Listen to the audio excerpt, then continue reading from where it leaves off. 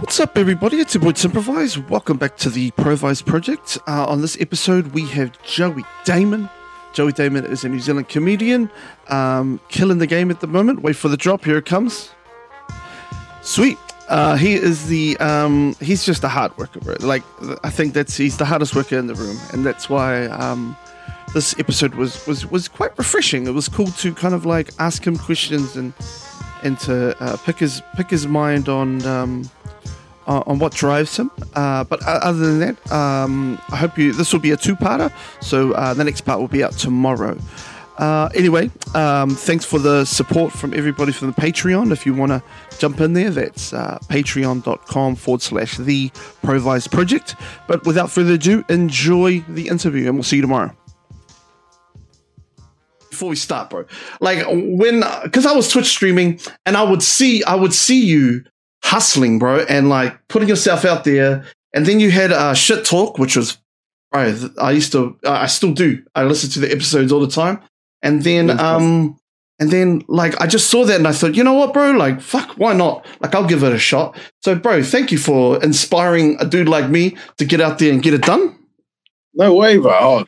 Oh man, no, that's flattering, bro. I mean, as I was saying before, what you're doing here is fucking amazing. It surpassed what I'm doing with the platform for sure. So, no, that means a lot, brother. Get out of there, bro. Stop that shit, eh?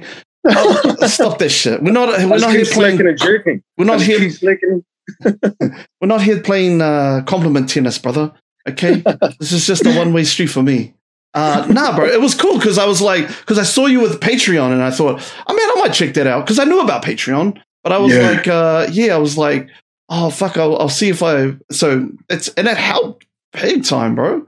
Yeah, it really does. It connects. But I've got the chat open and I know what you meant. It's fucking all over the show. Yeah. But no, Patreon's unreal, way because like, how have you found connecting with like all your fans through that and even just the income? It's crazy that you can make money from just fucking talking rubbish. Hard. And like probably the coolest thing about it is who's kind of really got your back. You know what I'm saying? For sure, bro. Yeah. Yeah. And absolutely. It's not a monetary thing. Because $2.50 is like, for me, like, bro, if you look at my Patreon, it's exactly the fucking same hookup as yours. $2.50, $5, $7.50. Because I was like, bro, if that's working for the brother, then shit, and it has been. So that's fucking dope. Yeah. No, I think for me the craziest thing, bro, was just the people that joined my Patreon early were the ones that because like I was saying to you before, I mean I knew that you'd been talking for ages, like what I was doing and stuff, and a lot of the people that joined early in the Patreon were people that had been liking and sort of sharing and commenting fucking way before anyone else knew what the fuck I was up to. So it was just it was a crazy opportunity to just connect with all of them and just kind of put a face to all these people that had been supporting you for so long. So now it's just crazy. It's a crazy platform, bro, and I can't. I'm thankful, obviously, to the people that support me, just in general. But it's crazy being able to connect directly with the people that just really showed me love. Even more so than a lot of people that have known me my whole fucking life. So it's crazy for that, but I really love it, man. Yeah, bro. And but the coolest thing also is that like like it's just a very easy medium to get some help. 100%. Yeah. For sure. Yeah, it's it can be tough to sometimes keep up with the because I think when you ask for money and stuff, especially as New Zealanders, as brown people, we kind of have that. There's that added pressure that we know the value of it, and we hold the value of it very high to ourselves. So it's we never want to disappoint anybody on there. Yeah. So there is that little bit of pressure, but I think the crazy thing is when you then start talking about, apologizing if you've missed something or, talking about, I'm sorry if this hasn't been living up to you. These are the supporters that are just like, well, fuck, you could put up nothing and we'd still support. Yeah. And it's really, it's the fact that the support's there. But it's crazy. Yeah. Nuts, man. Because like coming from Twitch, bro, like if you're a Twitch streamer, someone will subscribe and that's like $8 American, right? They take half of that shit. Like you only get 4 of that. And then, but Patreon's like 90. So I'm like, Yeah. oh, fuck. Like, you know, let's do it. They take half. That's fucking heaps. Fuck, I know. And like, is that what like Ninja and that left because of that shit or? No, I think they just got the bag. They just were like, yo, we'll just give you fucking X amount of dollars if you come over. But, yeah, but if you're a partner, you get, it's a little bit like, it's like 70, but it's still like fucking half of your shit. Like, you know, you're spending half of your time on here trying to get a following, and then all of a sudden, oh yeah, just give us half your shit. Yeah. It's like a cash converter's no interest loan. It gets you 6 months later when the interest kicks in. Yeah, you're fucking damn right. Anyway, bro, let's get into this shit, brother. Sweet, brother. Sweet. International, bro. You're a bit of an international dude, right? So you're you're born in New Zealand, but you went overseas, right? Yeah, bro. Yep. So moved overseas when I was about 5 or 6 years old, to Malaysia, and then we were living there for about 2-3 years or so, and then moved back when I was about 9, maybe 10ish. So it was about it came to about 5 years, I think. Yeah, so I was about 5, came back around 10. And yeah, bro, that just Malaysia and India, and then obviously traveling in between that. But that was kind of my initial upbringing in those years was overseas. So is that called mum and dad were working over there? Yeah, bro. Yeah, my dad, both my parents work in IT. So my old man was he obviously got a job over there and then moved us over. He didn't really get a chance to do a whole lot of travel when he was younger. So the first opportunity he got to go overseas with his work, he was like, yeah, fuck yeah, even if it's in fucking Malaysia. None of us knew where the hell that was. Yeah. He was like, sweet, we're off. So that was a crazy experience, but it was such a mean upbringing for a kid to sort of experience something like that so young. And as I'm learning now, it stays with you for the rest of your life, eh? So, bro, India's a trip, eh? Bro, have you been? I've been for basketball trip. No shit. Where did you go? What's Bangalore? Bangalore. Oh, I see. Bangalore. Bro, like people don't really understand how fucking gnarly India is. They think that because Indian people, you know, obviously live in New Zealand, they have this understanding of what their country is, but no one here has a single fucking clue unless they've been there. That it is probably the gnarliest place on earth. Bro, I'm gonna tell you this fucking true story, bro. And you know, like it's a bit of I don't do stand up, G, but every time I tell people this story, they never fucking believe me. And I'm gonna tell you, G, okay? Bro, okay. I was walking down the street to go and get a SIM card, my G. And it was like, I don't know, this is in the middle of Bangalore. And I was like, okay, I got to go and get a fucking SIM card. So I walk down the street and there's this dude, bro, and he's kind of like posted up on this bin, you know, like just on a regular rubbish bin. And he's just smoking away, bro, smoking away. And then I was like, oh shit, like, because a lot of people just stand around, Yeah, there's a lot of just, it's 24/7 just fucking around. Fucking A. Really just doing fuck all. Fucking A, bro. There's fucking bricks on. This guy's got like 1 foot on some bricks. I don't know what the fuck he's doing, right? Yeah, bro. He's having a smoke, bro. And I go to go and get me a SIM card. And the guy's like, yo, I need your passport. I need this. I need your fucking birth certificate. All this shit. I'm like, what the fuck for? I just want a SIM card. So I had to go back to the hotel. And then I go back and the dude's kind of like staring me out. And he's smoking away, bro. And I was like, fuck, what the fuck's going on? Anyway, I go get my shit from the hotel. I come back. I swear to fucking God, Joe, this guy is posted up like fucking Spider-Man, G, on top of the rubbish bin, G, having a shit, bro. Right? Yeah. And his fucking dick is fucking dangling, G, like a little worm. And and then I was walking and I saw him. I looked at the cunt and then I looked away and then I looked back the second time and bro, he just fucking locked eyes with me, G. And I was like, what the fuck? As a 2 girls, 1 cup out of his fucking butthole. Bro, he locked eyes, eh? It was like 1 Indian dude and 1 fucking rubbish bin and my eyes. And his little danger was fucking just dangling. And then I was like, what the fuck is this shit? Bro, I go to get me a SIM card. I come back. Bro, dude's got a cigarette in his mouth, G, around the same fucking rubbish bin, G. just just smoking, like, hey, still looking at me, and I was like, what the fuck is this? Bro, and that's fucking India, man. And people just walk past like nothing's fucking going on. India's fucking crazy, bro. I tell you, that's two eyes, one rubbish bin. It's bro. Someone just said, bro, this chat is fucking hilarious. Bro, the craziest shit. Did you see the Ferris wheels that they have over there? So yes. For anybody that doesn't know, in India, the Ferris wheels, it doesn't run on a motor like every other fucking Ferris wheel in the world. How the Ferris wheels in India work is they're the same size as a standard Ferris wheel, big as fuck. But it's the cunts like they like climbing up the shit and like pulling it down, so that it like spins around, and they like climb to the top of these fucking Ferris wheels, bro, and just pulling the shit down so that it turns. Bro, they just fucking and gnarly, bro. And bro, like, fuck, I'm pretty sure it's one a week. Like one of those guys just falls off that shit and fucking dies. Yeah, but I mean, there's fucking 2 billion of them. They're like, nah. There's 2 billion though. I'm pretty sure it's 500,000 a year just fucking dying on Ferris wheels. Never mind the people sitting in the motherfuckers. Evening it out, bro. Fucking hell. Yeah. What I didn't say is also on the Ferris wheel, when you're sitting it, you have to hold it like, nah. But it's just, it's fucking crazy. They're just climbing up and just spinning it around. Just heaps of shit, bro. I used to see my mum get into fights at the markets and stuff.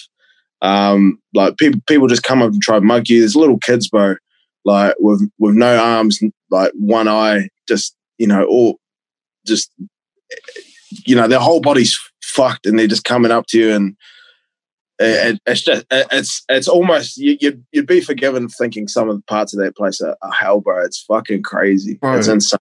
So because I was the only male on staff, bro, I was like the bodyguard pretty much, because these are all female basketball players. Oh, no shit. Bro, we go through the market, G. I was fucking kung fu kicking everybody's fucking hands trying to fill the girls up, G. I was like, woof, and I'll just stare them out like, what the fuck you think you're doing? And then they go, oh shit, like. Oh, honestly, man, and like, I think that's why when I remember when I was sort of started going to town and stuff, and there was a lot of, people still do. They give Indian dudes a lot of shit for being creepy and all that shit, which they fucking are. But what people fail to understand is like the world that they come from. It's not like the world that we know it. It's that people aren't considered humans in India, like even just amongst each other, let alone that don't even, that's not even taken into account the caste system, class. Bro, it's a fucking another world, man. And that's why a lot of those guys come here, and they actually do a really good job assimilating to Western culture. But there's still a lot of things. I mean, they assimilate to Western culture pretty fucking well for how gnarly their world is. Of course, like the one part they slip up is the part that involves getting your dick wet and shit. Like fucking, I've been in Western culture my whole life. Even sometimes I lose my fucking mind. So, it is what it is. I'm not on like any other comedian's level. Like, I'm not out here like doing crystal air shit, but I still get horny sometimes and make stupid decisions, like hit up my ex or my cousin when I'm at the marae. So fuck, who knows? Fuck. Gee, old hotel mattress room in the back. Take your pick, or the brothel in the mattress room. Fuck. We call it the holiday in the marae. It's my favorite hotel. Oh, shit, bro. So like, and then you came back, bro, and did you get straight? Was that did you go straight into Scots when you came back, or did you have some time at public school? No, so we moved back to Auckland, bro, and I did year six in Auckland, and then did intermediate. Did about a term and a half in Auckland at Ponsonby Intermediate, and then we moved back to Wellies, and then I went to Wanu Intermediate, which is in Lower Hutt in Wellington, for anybody that doesn't know, and then from there kind of went to Scots. So I moved around heaps right before I got to high school. Scots was the only high school I went to, but I went to about, it'd be pretty close to 12 different schools before I started high school. So it was a lot of moving around, bro, a lot of, fucking having to get to know people in new areas. And that was kind of my life before I got to Scots and got to settle down. But welly deep through and through for sure. And born and raised, born in the hut. Yo. Call myself from Wanu after all of that. Yeah. So like boarding at like a pretty prestigious school, bro. Bro, was that a bit of a culture shock coming from India and all that shit? And Ponsonby, yeah, I get, but then going straight into Scots where it's quite a prestigious school. Yeah, bro. I think like it's funny. The stuff I found hard about Scots is I mean that was a whole. In India, I was quite lucky because, I mean, anybody that's lived overseas, you know, you'll understand expat culture. So it's just a bunch of like rich fucking kids. Like we weren't rich. We were lucky that my dad's work kind of set us up in a really nice, in a really nice house. That's because houses there, bro, are fucking $3.50. They cost less than a bag of confectionery snakes, like a fucking mansion there. So we were in a really nice spot. But we were growing up around expats, so around people. I was always used to growing up with people with a lot of money. My parents weren't necessarily rich, but obviously they did pretty well for themselves. But was used to growing up around people with money, and so when I moved to Scots, that wasn't too distant from what I knew. But I think because it was, it was obviously New Zealand, there were definitely a lot of differences. They were a little bit far from my understanding, and then there were a few other things that I found quite hard as well. Just kind of assimilating to Scots. Once I left school, I started telling people that I probably didn't settle into Scots, bro, until I was year 12. Genuinely, it took me that long to really actually settle in and get used to it there. But by the time I did, I enjoyed it. But it was definitely a journey, and I would say I hated most of it. But my last couple of years were pretty good. So yeah. So, bro, like, speaking of like that assimilation, did it help that you had someone that you boarded with someone that shit the bed, G? Where the fuck do you know that story? Oh, like, let's be honest. How the fuck do you know that story? Brother, fuck, you're Joe D. We got to know this shit. Holy shit. So did that help you, G, at all or nah? Oh my God. But I knew, fuck, I can't remember who it, I don't know if it was Slings or someone told me you were the Nardwar of New Zealand, bro, and fuck. I don't know how you knew that, bro. Fuck. Well, fuck, that's mate. Impressive, man. That's genuinely impressive. Now, when I was year 9, I had to. So how boarding in Scots worked was, you pretty much have a bunkmate per term, so it changes each term. And for one whole term, bro, I had a breather that fucking just loved shitting his undies. No toilet paper, nothing. He thought he was in COVID-19 lockdown about 10 years before that shit came anywhere near, So just absolutely shitting his pants, no toilet paper, and just would leave it there, bro. And for a whole term, I had to come back from, whatever the fuck I was up to, hanging out at Courtney Place movies or some shit, or I don't know, sucking on chicks' titties. But I had to come back from doing that shit, bro. And my roommate had just absolutely run amok on his bed. Fuck. True, that's a 100% a true story. And I had to put up with that shit for a whole fucking term. Look at you, bro. I almost wanted to give him a hiding, bro, but I didn't want it to turn into diarrhea. It was just solid as far as I know. But bro, you gotta be some fucking brave cunt, eh? To just let it happen, you know what I mean? Oh man. Well, I think like back then, I was a big time pussy. So I just fucking let him have it. And like the yarns around school was everybody was obviously saying that Joey D's shitting his bed because he was proper school shooter vibes. Like honestly, we were all scared he was going to pull up and fucking call himself Lil Uzi Vert with two in each hand and just fucking go hard on the whole school. Like he was that kind of vibe, which is why no one actually fucked with him, that he shat the bed. So obviously, guess who's getting the stick? The cuzzy that fucking grew up in India. He shat himself. Yeah, of course. And so yeah, bro, that was the whole yarn. So it actually went around school that I was shitting myself. Because yeah, everyone was scared that fucking this dude was going to rock up with a, AK-47 and go machine gun Kelly.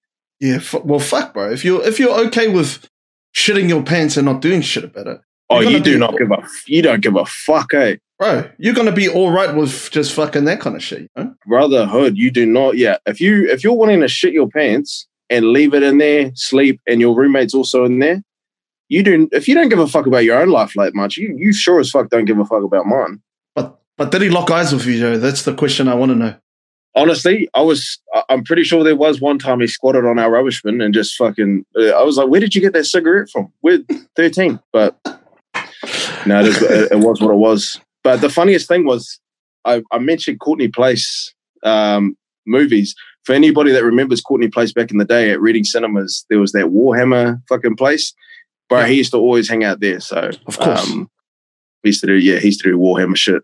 But yeah, rest in peace, Readings. That shit is fucking long gone. But yeah, he smelled like shit, man, and that was hell for a whole term. So, bro, how many Weet-Bix you reckon? How many Weet-Bix did Stephen Adams have in the mornings, G? Fuck, that's quite impressive that you also know that cunt used to eat fucking that many. Bro, honestly, that cunt used to eat anything. Because Stevie didn't board, but because he was staying at school so late, studying after school, and because he was coming straight from trainings with Kenny Mac in the mornings, that's why he would eat dinner with us in the boarding house and have breakfast with us in the mornings. And bro, legit, fuck, I wouldn't be surprised if it was like 12. Fuck. Seriously, like the cunt used to eat that much. But what people don't know about Steve is that dude is one of the hardest workers I've ever seen in my life. And I think it was insane back then, but I look back at it now and I'm like, how did a 16... I first met Steve when he was 15, turning 16. How does a 15, 16-year-old have that much drive?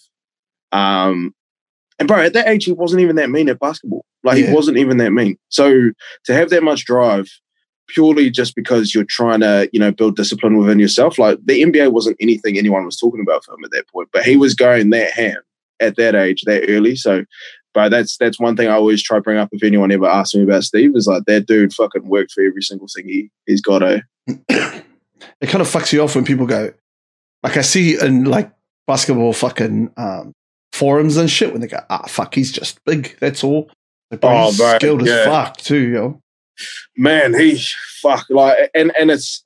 crazy. I think, I don't even just want to say Scott's boys. I think everybody that grew up in Wellies around that time, they know how much work that dude put in, because it was there for everybody to see. Because people didn't really even start talking about how good he was potentially going to be until it became news that Pitt had offered him a scholarship. Yeah. Because before then, bro, we just thought he was going to be like, not saying like Tall Blacks is just like a whatever thing, but before then we just thought like, oh man, he's going to like play for the Tall Blacks sometime and, probably play for like the Breakers or some shit. Like we thought that's what he was going to do. Yeah. But then the NBA stuff didn't start coming in until, because I'm pretty sure Jamie Dixon came to our school. He did. He did it. Yeah, so it was when Jamie Dixon came to our school and all the word started going around that Steve got this like scholarship to college, which was unheard of at that time. We were all like, fuck, is this dude like unreal? And then that was when it blew up, bro. And he was probably middle of year 12, maybe coming near the end of year 12. That was when all that started to happen. And then it wasn't until then that we all realized how mean he actually was. I was at a camp, bro, for Basketball New Zealand, and this dude, Doug Courtney, he's a coach. He goes, I was just there helping out. I wasn't a coaching staff. I wasn't like selecting a team. But and then Doug goes, I've got this dude. It was in Hamilton, and Doug goes, I got this dude in Aotearoa, and I'll bring him through, and we'll see how he goes. And he brought him through, and he fucking killed everyone. G. True. Yeah. What year was that, bro? Bro, this was under 15s, bro. So he would have been like maybe 14. True. So like 2010, maybe 11, 2009, maybe. Yeah. Bro, and then they didn't choose him because he didn't. Well, the first thing, well, Doug just bought him. He didn't like, you have to pay for those camps. And Doug was just like, yo, just come and play. And then Doug got in trouble.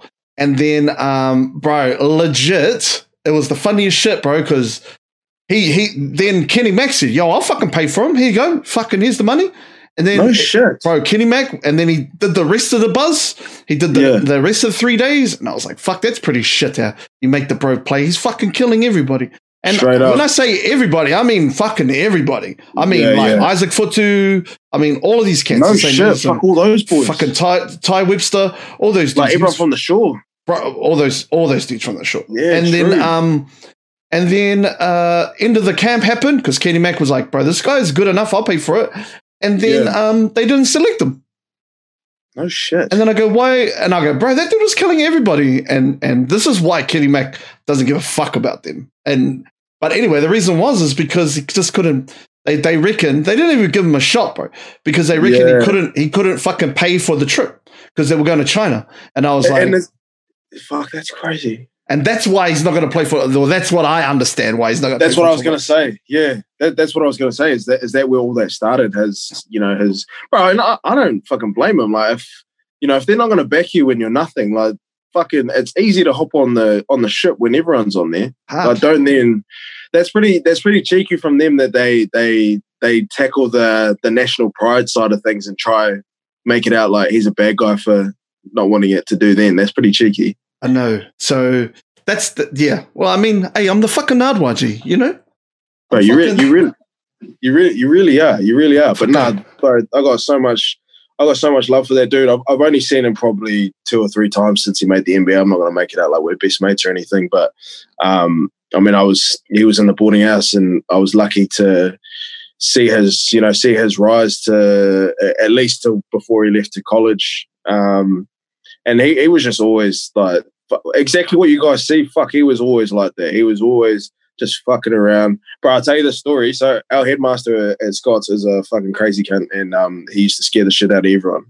And Stephen, bro, so the headmaster's like walking along, like we're just walking along the hallway, and then Steve just does the thing where you like just snap out in front of someone's nuts, and just makes the dude go, huh, like that. And Steve goes, gotcha, cunt. Straight up, bro. And like he just had everybody in the palm of his hand, bro. And this was before, the news fucking people were at our school every second day. This was before Jamie Dixon had come to Scots, bro. He was exactly like that, like before all of that. So, no, that dude's the fucking man.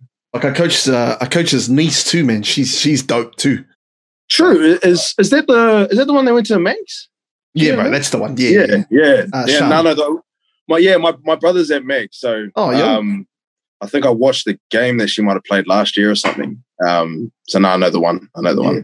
Anyway, brother, fuck, bro, we could talk about this shit all day. Shit. Yeah. When's the first time you figured out that you were funny, bro? Probably, bro.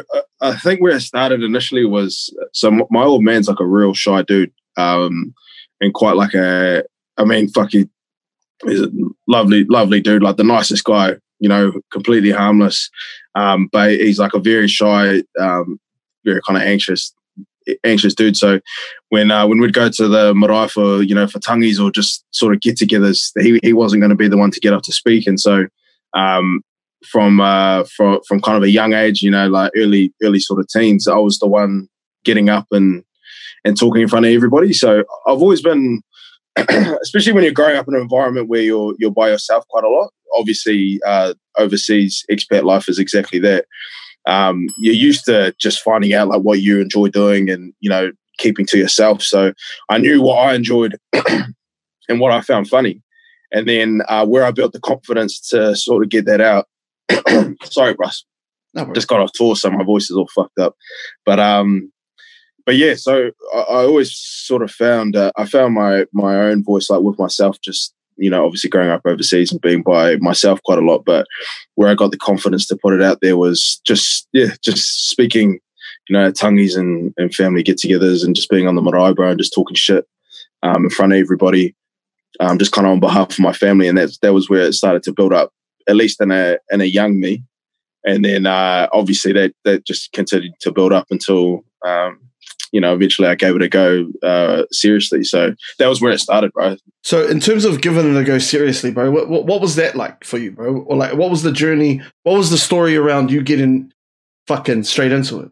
Yeah. So at the time I was working in property development, bro. And my whole thing into property development was purely because of money. And how it came around was I used to always, so my big thing is walking. Like I've always just walked around because that's what me and my old lady used to do while my dad was at work when we were overseas. We'd just walk around places for hours, like all day, bro. We'd leave. My old man would leave to work at 7 a.m. when we were living in Malaysia and get back like 7 at night. And me and my old lady would walk around from 7 till my dad got back. So walking's always been like a big part of my life, even in that sense. And I've just always just kept it up from there, just because I enjoy it. It's always a good way for me to clear my head. So when I was in high school, I used to go on a lot of just random walks around. Scott's is surrounded by a lot of very well-off areas, so like Seatoon, Miramar in particular. And so I used to walk around there, and I walked up to this one dude who was outside this real flash house, and I just straight out asked him, I was like, yo, bro, like, what do you do for work? Your house is like mean as. And he told me he was a property developer. And so I was like, fuck, true. And then just started researching that. And then that kind of stayed in my head. And then when I wasn't too sure what I was doing at school, I left school, did finance and accounting, and then transferred that into a property development degree. And then just started working towards that and then working in the industry. And then I fucking hated it, bro. Hated the industry, hated every cunt I ever came across in the industry. Yeah. And then I was at a bit of a crossroads. This was like July 2017. Was at a bit of a June 2017. This was like, I was at a bit of a crossroads, hated my career and every prospect in it. Like the money was obviously, it's good if you become successful in it, but I just knew even if I was to be the richest cunt in this fucking thing, I'd hate my fucking life because of the people I have to deal with. So yeah, bro. Just decided I was going to pack it in, but I made a little list of things that I would rather go into, and stand-up comedy was one of them. And yeah, bro, just based on that, there was a bunch of things that I sort of made roads to starting, but stand-up comedy was the first one and actually the easiest to get started on. So I just hit up an open mic and yeah, bro, I just started from there. That was it. Fuck, and then that's all. Like, what open mic did you go to the Classic, or did you do another one? Yeah, bro. So just the Monday night Raw at the Classic. Yeah, just did. I've told this a bit on like other podcasts, but yeah, no one here would have seen any of those.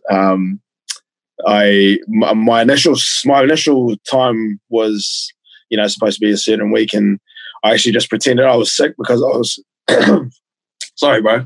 I actually just pretended I was sick because I was too nervous, and the guy Scotty who owns the club was like, you know what, all good. I hope you're feeling better. I'll just chuck you on the next week.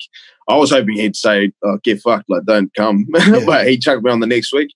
Then I turned up to that one, bro. And yeah, it was, from the start, it was, I knew it was, that was the one for me. So just kind of from day one went all in, bro, and haven't looked back. So in terms of like, because I know that you, like now you don't really write shit anymore, right? It's just straight off the top. Yeah. I am trying to move into, especially since, so I've got, after sort of this tour, and I've been lucky to be in talks with, a lot of big promoters, for lack of a better word, to work around a big show for next year. So I am back into traditionally writing for that upcoming show, which will be out next year. But yeah, in regards to up until this point, bro, I wasn't writing shit out. Yeah, because the crowd work tour was just you sitting in front of people, just pretty much roasting people. Yeah, bro, just talking to people for about an hour and a half each show. Just hopping up, talking shit. It's and that was kind of just what that whole tour was for an opportunity to kind of connect with the audience. I think there were two reasons why I did the crowd work tour as the first one. My first sort of foray out was one, because in regards to content, you can't really put your bits and stuff online, because once you put them out there, you can't use them again. Yeah. If an audience sees your stuff online and see you do it live, they'll love it, but they'll kind of struggle to come back again, because they'll be like, oh, is he just going to do shit I've already seen? Yeah. So the crowd work tour, the whole reason was to get as much content as possible, but still be able to use those, because it's nothing that it's nothing that I would try use again, because it was just all off the cuff. Yeah. And then the second one was just a chance, to connect with my audience both before, during, and after the show. So it was awesome, obviously, doing it during the show and just being able to sort of have a laugh and fuck around with everybody. And then all the shows was awesome. Like I stuck around after every show and just caught up with everybody that came through. And it was an awesome opportunity, bro, just to see everyone who's been supporting me and, coming out to show love. And it was an amazing experience, man. It was definitely, it was life-changing for sure. And I think I was super proud of kind of the audience I built, because it was just so many people that just really came out of their way. Like, there were people that came to Wellies that had driven from Hastings, people that came to Hamilton that had driven from like Whangarei, Roaders. And I think, for people in those areas, that may not seem like far a drive, but for me, like, I'm barely driving to town for fucking, to go like meat cunts for an hour. Like, I for someone to drive all that way just to come see me, it was really, really eye-opening for me. And it was, it was crazy. Bro, speaking of fucking like eye-opening shit, bro, like, it wasn't that long ago, bro, where you would post fucking shit on your Instagram and you were talking to like maybe 3 people, and then bro, not even like maybe not even 6 months. Probably 6 months ago, if that. Probably 6 months ago, yeah. Fuck, that must be quite not intimidating. Oh, I suppose it is intimidating, but just like, holy fuck, how the fuck did this happen? Have I found the secret source? Crazy. You know what I'm saying? Yeah, bro. Yeah. It's fucking real crazy. Yeah, bro. And you being someone that's been on since early days, bro, like, it's funny always talking to people like yourself, because you saw the change, because it went from, hey, bro, like, it went from, fuck, is this guy ever gonna like figure this shit out, to holy fuck, like, it came out of nowhere. Yeah. Bro, what was the one thing that, like, if you had to, I don't know, it's not one thing. It can't be fucking one thing.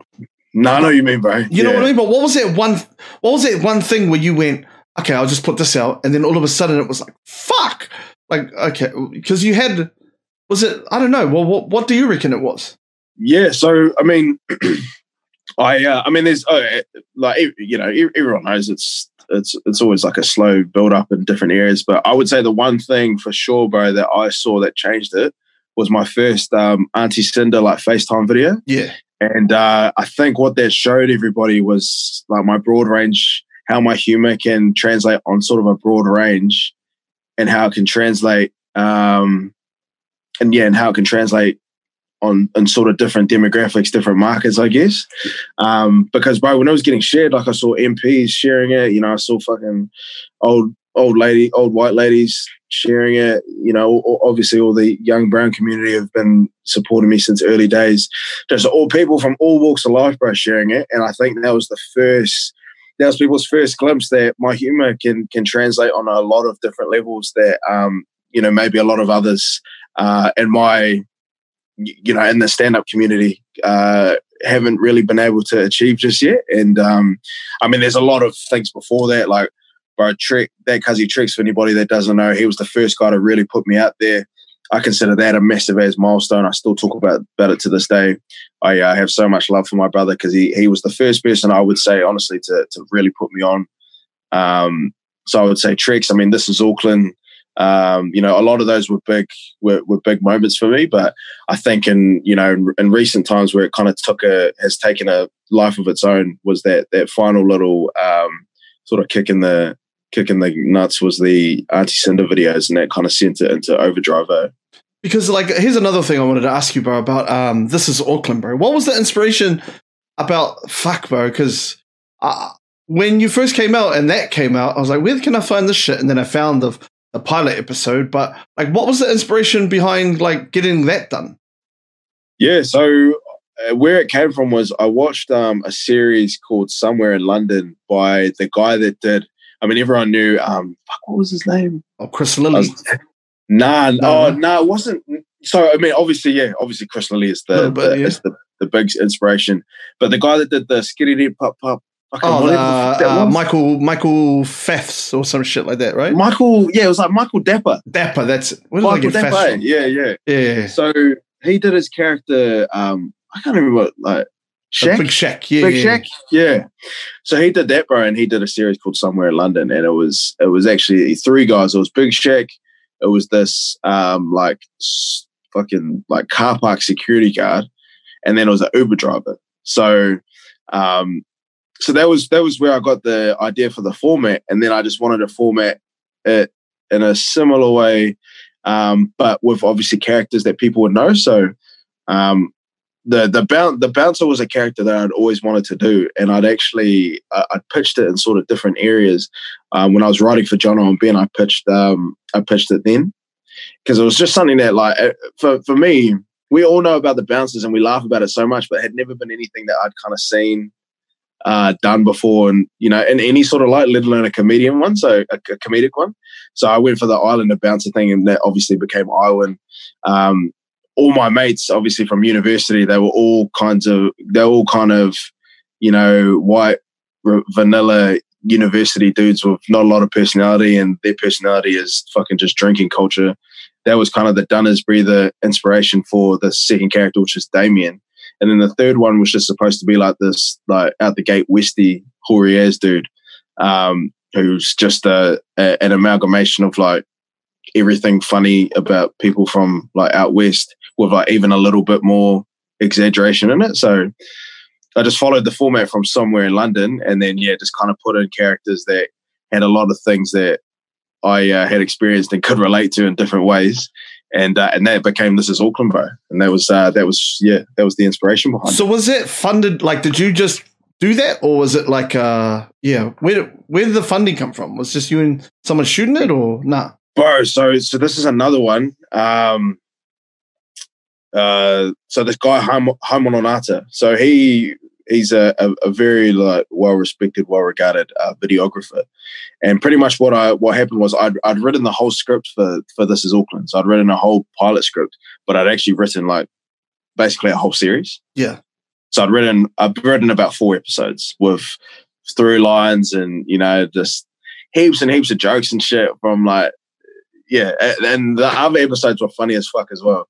But obviously I just went around the pilot episode and I just started hitting, because I'd never been in TV before apart from like my experience with John and Ben. But I hadn't been too heavy on the production side, so I didn't know like how TV shows got made, really. Yeah. So all I did was I wrote the script and then just started taking it to videographers, and just started pitching it to them. And I was like, I don't really know how the fuck to get this made or anything, but check out my script. If you like it, would you just like shoot it with me? And so we just did it, bro. And Mona like was like, fuck, I love the script so much, bro. It's so funny.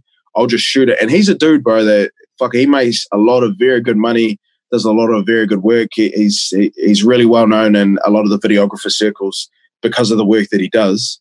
And bro, he just took a shot on me and was like, man, I would love to just shoot this. Let's just go do it. So we did it with no funding. All the locations, bro, were either on the street or the flat that we filmed the Young Sexy stuff in. That garage that we're in, I was actually sleeping in that garage on that couch, on the couch that's in there in the time. So the couch that I'm sitting on, when I say, when I cry, the milfs still get wet. Right, I was sleeping on that couch at that time. Yeah. So we did it with no funding, bro. He just hopped on. He just hopped on and fully just bought into how funny the idea was. And I think when we were making it and editing it, bro, we knew it was crack up, because no matter how many times we watched it, we were just cracking up. And I think, the day I put out the very first clip, bro, from Iwan, it got like 1.5 thousand likes. And to me, I'd never had any traction on social media before that, outside of kind of doing a few things a few years prior. But as me, myself, putting something out there for everybody to see, that was the first time I put something out, and to me that went viral. It was like 1.5 thousand likes in one one night, and that was insane to me. And it was almost unbelievable, and it was the first sort of validation that I had that my comedy could actually translate beyond just the people that I know or the people that see me. So it was crazy, bro. And that purely came from just this one dude just taking a shot and just being like, fuck it, let's just go film it. Yeah. So Haimon Onata, bro, is that dude. Yeah, I owe so much to that guy. And I told him we were struggling to get funding. We weren't making any roads or anything. And I was taking meetings and stuff, but no one was really taking the idea seriously. I showed them like the numbers that it was doing on social media, and just people still didn't understand the concept and just couldn't see why it was funny. And they just thought that, it was all fugazi, that it was all fake, because they just couldn't, they didn't know the people that make decisions, they don't know the world like me and you know it. Yeah. They're fucking hanging out in Remmers and Herne Bay and shit. So which brings me to my next question, brother. Sorry, bro. I fucking carped on there. No, that's all right, because you're taking over the show, bro, and I've had enough, okay? My bad. You've had enough show. No, but I mean, like, sorry, brother. What is the word, like, because I'm going to chime in on that. Authentic content, bro. Like, that is what you that's what we're going on, right? And why do you think that people that are in these positions don't even fucking know about that authentic shit?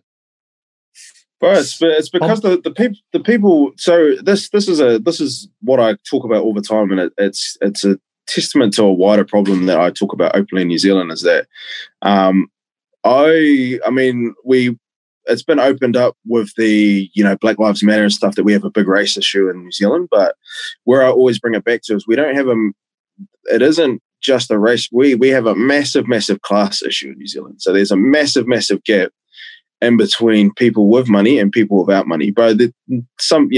We have rich as fuck people in New Zealand, and there's suburbs and suburbs of them. There's thousands of them, rich as fuck.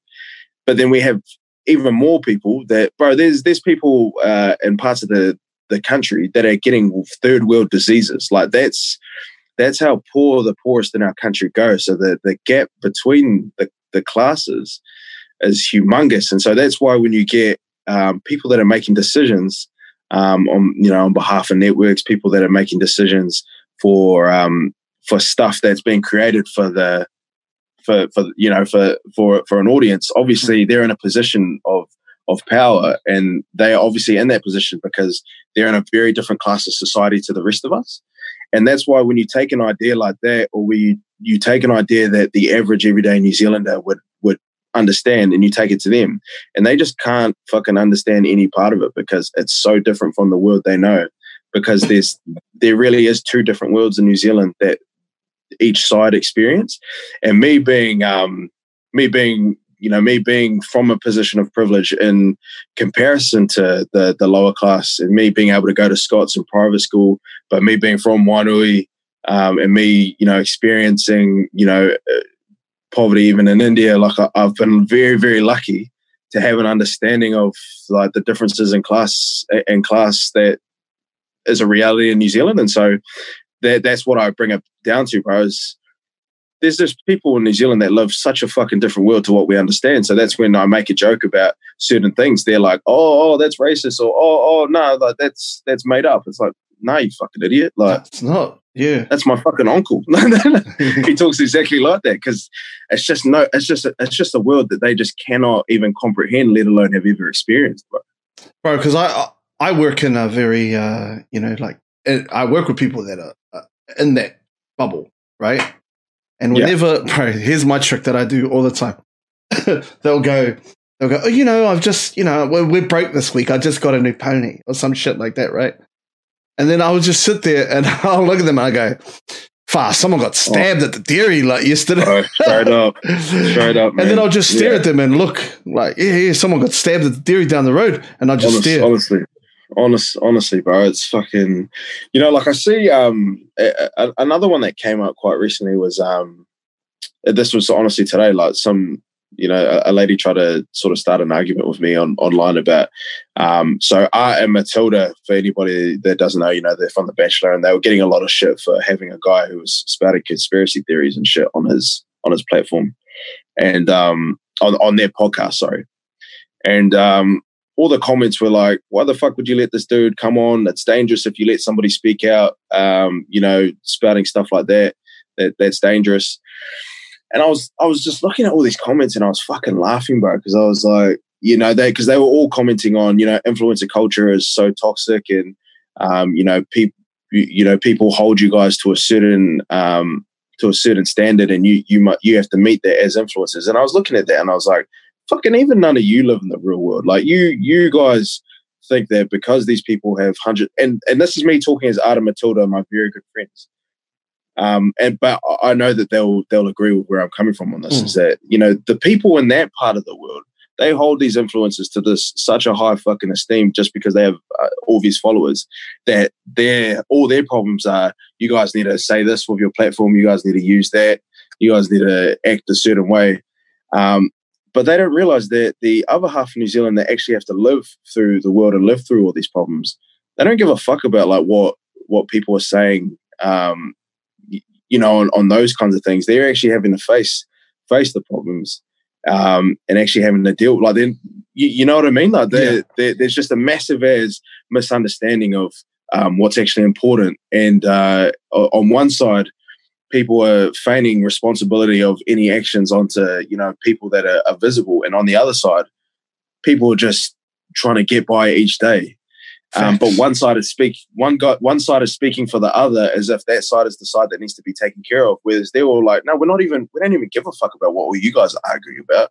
We're worried about how our kids are going to eat. We're worried about, if we're going to have power fucking the rest of this week. And so it's just it's a massive, there's just a complete misunderstanding from one side of how the other side actually lives. And that's why, again, I just bring it back to something as simple as you take a character like a bouncer to people, and they just don't see how it's real in any way, because for them, like, none of that side of the world is any part that they've ever experienced, even though fucking they're on Ponsonby Road and that's on K Road. It's like, it's literally around the corner. Yeah. And I think probably the most frustrating thing would be probably around that, like, I don't want to be fucking a bad dude about this, but no matter how hard you work, there must be that fucking, like, man, fuck this, like, no matter how hard you work and you're putting your shit out there and you're getting that thing, there's always that gatekeeper, and that gatekeeper is always fucking Dr. Chris fucking Warner,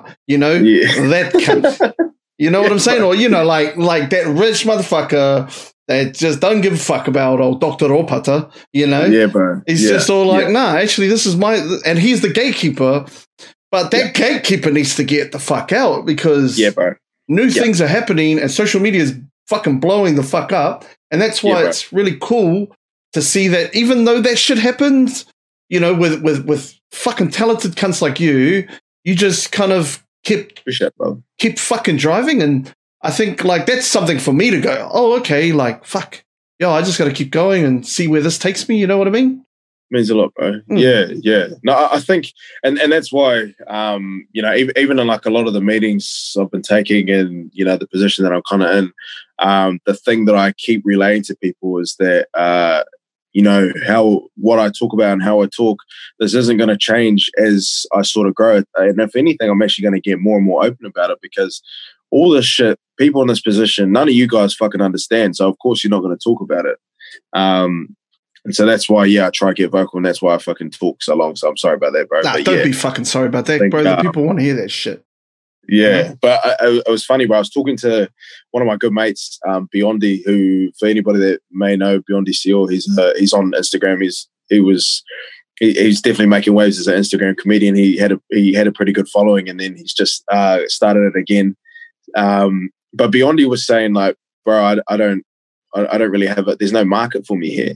And this is a dude who had, close to 10,000 Instagram followers. He's got a massive support in the Polynesian community for sure. And the industry stuff had convinced him, because of the people that make decisions, that he just has no chance of making it here. And what I was saying to him was like, bro, how the fuck, look at Laughing Samoans. They're still touring. And they've been touring for years and years. They've been selling out all these venues, and you never hear a shit about them on mainstream media. Exactly. But who you hear it from is from the communities, because they're selling out theaters all over the country, and that's all that matters. And social media this day and age proved it, is that you don't need that validation from mainstream media anymore. You never needed it, but you really don't need it now. You can just go straight to your audience, and you can make a career from there. And I'm a perfect example, bro. I just became the youngest person to sell out Sky City, and I did it twice. And I haven't been on TV for longer than a fucking minute, and I haven't done shit anywhere else. So, and as you saw, bro, like, I started out, no one was fucking listening to what I was doing. To this day, I'm still a normal as dude. I don't really, see. There's no real part of me that's like extraordinary. It's all stuff that can be copied and emulated, and I want people to copy and emulate it. And that was just done, just me going looking directly for the people that may or may not like, that may like anything I'm doing, because just capitalizing off that. Yeah. Bro, do you think, like, it's a more of a societal thing in terms of the ceiling? Because I mean, like, yeah, TV, I get it. You get a fucking appearance fee, and you get some money here and there. But is it like nowadays, man? Like, nobody's fucking with TV. Let's be honest. Like Yeah. only is like nan and uncle that fucking, like watch it a little bit. It's more online content, correct? Yeah, bro. Absolutely. And it's not that valid. It's not the validation point. The reason it's still validation in the industry isn't the reason TV thinks it is. So TV thinks you need television for exposure. They think you need it to grow your brand, which it just isn't the case anymore. Like I get offers on television. They're like, it'd be good exposure for you. And I'm like, I don't really need that shit. I didn't need that shit before. I didn't, before when I didn't have followers. Yeah. Because the exposure that I'll be getting is I'm just exposing myself to the people that I know already want to see what I'm talking about. But for me, like I still am definitely chasing opportunities in TV, but it's completely organic to me. And the only reason I'm doing so is because there's obviously still resources at TV that are beyond, what I'd be able to do just by myself. But in regards to any validation for my brand, for exposure, all the legs that TV still stands on, like those aren't real anymore. No one needs that shit for the reasons they think. So it's a massive change, and it's going to be interesting in New Zealand because we're the last ones to really realize it. But when we do, we're going to see a lot of very, very talented people coming through and taking advantage of. Take it like yourself, like you've already been building up before the big changes even come, and when it does, fuck, you and me will be killing it, bro. Everyone we know that's on social will be killing it, and I just can't wait for it, man. My biggest thing was like, I mean, bro, the reason why I was like, like I saw you doing your shit, and I was like, fuck, bro, that's inspiring. I'm gonna give it a crack. But like, it's really about like me, kind of like, because bro, all I used to do was fucking jam video games and talk mad spicy about some shit, right? And then like I was like, there's no fucking there's a ceiling for that shit. But in terms of like hosting and being able to verbalize and communicate and talk to people, there's no ceiling. You can keep going and going and going. Bro. So yeah, fucking hell. But it's a weird thing, eh? It is, bro. And I think like you and me have found the value in what we do is really the only value that we hold in doing any of this is like we get to do what the fuck we want, and we get to do it how we want with the people that want us to do it. So that's all the validation I need to do what I do. That's all the validation you need.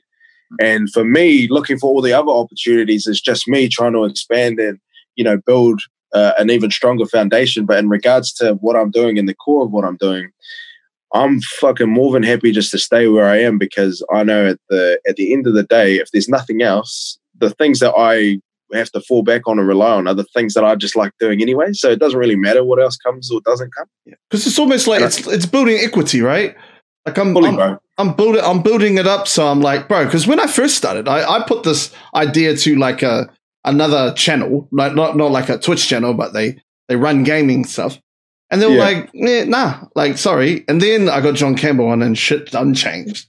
They were like, hey, fuck, bro, you still keen? I was like, nah, actually, fuck, I'm not cuss. Like, I'm good. Suck my fucking dick. Yeah. And then, and it's really funny because, like, I just, like, right now, I just don't need it. Like, I'm like, cool. Yeah. I don't have anyone censoring me. I could talk about pussies and fucking all types of shit, the shit I like to talk about. You know what I mean? Me too. Thank you. But yeah, bro, like, so being a comic, bro, is it really like, are you out to be the best comic in New Zealand, bro? Or is this like a stepping stone for you to just be able to create more shit, It's definitely both, bro. So I think it absolutely is a stepping stone for me to create bigger things. I've always been pretty open with the fact that writing, directing is my sort of my long-term goal. But how I've kind of mapped out my plan, and even what's transpiring now was always something that I visualized and actually planned out early days. And so on the way to the end goal of what I'm hoping to do is obviously keep building in other areas. Becoming the biggest to come out of New Zealand is exactly that. And the way I measure it isn't just in like ticket sales and numbers, but it's having the cultural touch points in different areas, and it's in ways that, to me, the only other person that's done it to the level that I want to do it was Uncle Bill, was Billy T. So, and he was doing music, he was doing movies, he was doing TV, and no one else. The only guys that come close would be Taika and Flight of the Conchords on the level that I want to be doing it. But for me, how I've always explained it to people is what Flight of the Conchords did with television and touring, and then what Taika did with movies, putting it all together. I want to be what Billy T was doing here in New Zealand, but on the level that those boys were doing it across, having and touching every point of culture, whether it's fashion, whether it's film, whether it's music. I fully have dreams of writing, directing Hollywood movies, but then also having a skit on like a Kendrick Lamar song or some shit like that. To that level, bro, across a broad range of mediums and across culture in so many different ways, and just being myself the whole fucking time. Yeah. Because that is the gold standard, those three. Yeah, bro. Easily. 100%. Coming from Wellington, bro, did you ever run into Taika? Nah, bro. I still haven't met Taika, but it's funny. I've got like so many of my closest mates and people that, I sort of work with and deal with. I'm very, very close to Taika. So it's always been one thing that I knew was it's going to come one day. I know we'll work together eventually. Like I know that'll come. See, I like that thinking, eh? Like I'm like that too. I'm like, it will happen. It's just I just have to be patient and I just have to wait my time, Yeah. So, I know it'll come eventually, bro. But yeah, that dude is obviously a massive influence on me as not only just a creative, but as a man. And I just look up to that dude big time, man. Bro, I've got a Mount Rushmore of people that I need to talk to on my podcast, bro. He's one of them. It's him. Who? Uncle Bully? Nah. I'll just go get him next door, bro. Bro, can you just take your head off for a second, brother? I reckon. Just get changed. I'm kidding, Uncle Bully. Oh, fucking. Hey, Uncle. Hey, my brother Timmy. It's him. It's Steve, and Taika, Steve, Jacinda, and probably Tom Scott are my three. Are my four. That's a good, bro. And knowing Tom Scott as well, they're all about just as accessible as each other. Tom Scott's a hard dude to get to. Fuck, I no way. Like, I was trying to, the bro spell was like, oh, bro, fucking, he was like, I don't know if you can get that one, but anyway, but yeah, bro. Yeah. But that's my ones, bro. Is it hard, like? Bro, and I have this problem. I don't want to say it's a problem, but when you got to turn it on and off when you're out in the I'm the same dude I am, but you got to. Oh, absolutely. You know what I'm saying? Absolutely, bro. And so a good mate of mine. Apologies for the name drop. A good mate of mine is William Wairua. So shit. I found it hard, but I found it exceptionally hard the more and more I'm around him, bro, because he's just like. That dude is just honestly 24/7 himself. Like, people think it's a character, but that's legit him. And when with his interactions with, because that dude gets fucking like mauled. Like, he's just always him. It's always so natural. It's always so organic. And I think for me, I always found it hard, even just before anybody knew me on social media. Just doing stand up. I found it hard after gigs and stuff. You sort of feel the pressure of people wanting to, you need to keep that thing going. And I mean, I feel like I do a good enough job handling it. And you wouldn't know that I was finding it hard, but I do find it hard.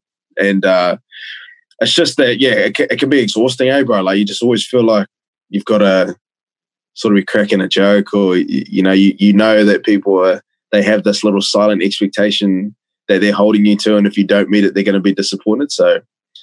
I know exactly what you mean, bro. And for sure, I definitely find it hard. Absolutely. Because, I mean, like, sometimes, like, I mean, I don't know if, like, going out to the supermarket and shit like that, but, like, in terms of just, turning it off, it must be really tough, man. Like, I get it, and I get it not, like, when there's meetups and shit like that, sometimes I'm always like, oh, I've got to be on, like, Ugh. Yeah, But yeah. like that's nothing compared to fucking what you have to fucking deal with at times, bro. Yeah. It's been quite. I think the cool thing is, so my brother, he's 15. He's just on school holidays, but for the last few days, even I've just got him sort of working for me over the next 2 weeks, and it's been cool having him there to sort of experience it and then be able to talk about it, because like it catches you off guard. Obviously, somebody coming up to you, and it's the biggest honor, bro. Like I get so blown away every time someone does it. Like I can't even. I still can't even really like understand, why someone would even feel so strongly that they want to come up to me and take a photo or just say what's up. Like, it means the world. But it's that exact thing that for me, I'm so appreciative of it that I then am constantly thinking to myself, like, fuck, I hope they like understand that I really, really appreciate it. And so I keep going back and forth in my head about that, as I'm just talking to the motherfucker. Yeah. And my brother's seen it firsthand that, I would have just talked to them and then they'll go away and I'll be like to him, I'll be like really sort of vulnerable or self-conscious for a second. I'll be like, did I seem all good? Like, I didn't seem like a dick or anything, eh? And he'll be like, no, cunt, like, you were sweet. But yeah, it's that, it is that little bit of pressure that I'm still sort of struggling with, especially when it just comes out of nowhere. Yeah.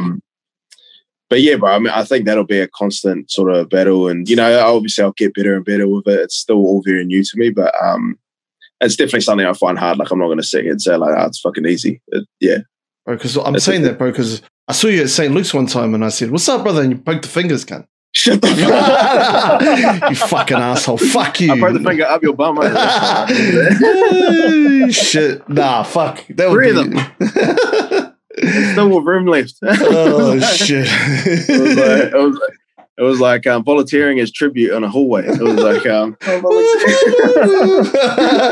oh, shit. Bro, like, bro, what do you think that, like, I suppose comedians, but just in general, think that it's important that they cater to like an international audience, They do. You don't. Fuck, it's pretty obvious. But like, yeah. Do you think that's a good thing and or a bad thing, or both, or what do you reckon? Well, I see it. I've always just looked at people that felt the need to have to, I get they call it like universalize or whatever the fuck, like globalize the material and stuff. And for me, man, I was so lucky that I got to saw flights and got to saw what Taiko and stuff were doing. Right, people overseas love Kiwis more than fucking Kiwis love each other. So what our own, and it's another offset of tall poppy, bro. Like we have a national lack of self-esteem, so that we think that anything we're involved in is less than anything else in the world. They're less than the equivalent. Yeah. What the equivalent would be overseas. So we see something amazing and we think, unless people overseas are liking it, then we don't really fuck with it. Yeah. And it's that attitude that leads people to thinking that they have to, reach beyond what they know in order to have that, in order to have that appeal overseas. But for me, I've just stuck exactly to what I know and who I am, because I truly believe that has global appeal. Yeah. And I truly believe that, sure, they may not get the references I'm talking about. Sure, they may not understand every single intricacy. But I know that with the energy I've got and, with the timing and all that shit, like, they'll get it even if they don't get it. Yeah. And it'll be funny regardless. And I've seen it firsthand with Flight of the Conchords. Like, those cunts were making... Sorry, also, someone said the C word counter. I'm very sorry that I keep saying it. Hey, I think cunt all the fucking time. Whoever said the C word counter can get fucked. Okay? Sorry, bro. Continue. Brotherhood. But bro, like, in flights they were making like Wellington references and like they're talking about the what it up and shit. And bro, that's on one of the biggest shows that HBO has ever put out. So I think we need to just understand in New Zealand that we have some fucking gold that the rest of the world wants. And we can access it just by being ourselves. We don't need to reach beyond what we know and be something that we're not, because every single instance that a completely authentic New Zealand voice has gone global, like, it blows the fuck up, bro. And I mean, like, completely authentic. Like, you ask anybody in New Zealand, You could walk, I reckon, bro, because of Thor Ragnarok, you could walk up to any random person in fucking like LA and be like, what do you think a Kiwi sounds like? They're not going to go, hey, g'day, mate, I'm on my farm. They're going to go, hey, bro, what's up? My name's Cork. That's every fucking, like, that's every one of my fucking cousins on the marae. And so that's what I mean, bro. All that authentic part of New Zealand, that other half of New Zealand that I was talking about, that this side doesn't have any fucking clue about, that's the side that the world wants. And so that's the side that I bring out. That's the side that I know the most about. That's the side that I consider myself a part of. And that's the side that I'm going to take to all the biggest corners in the world and, take to all the biggest, whatever the fuck, because that's the true New Zealand. And that's the part that the world loves.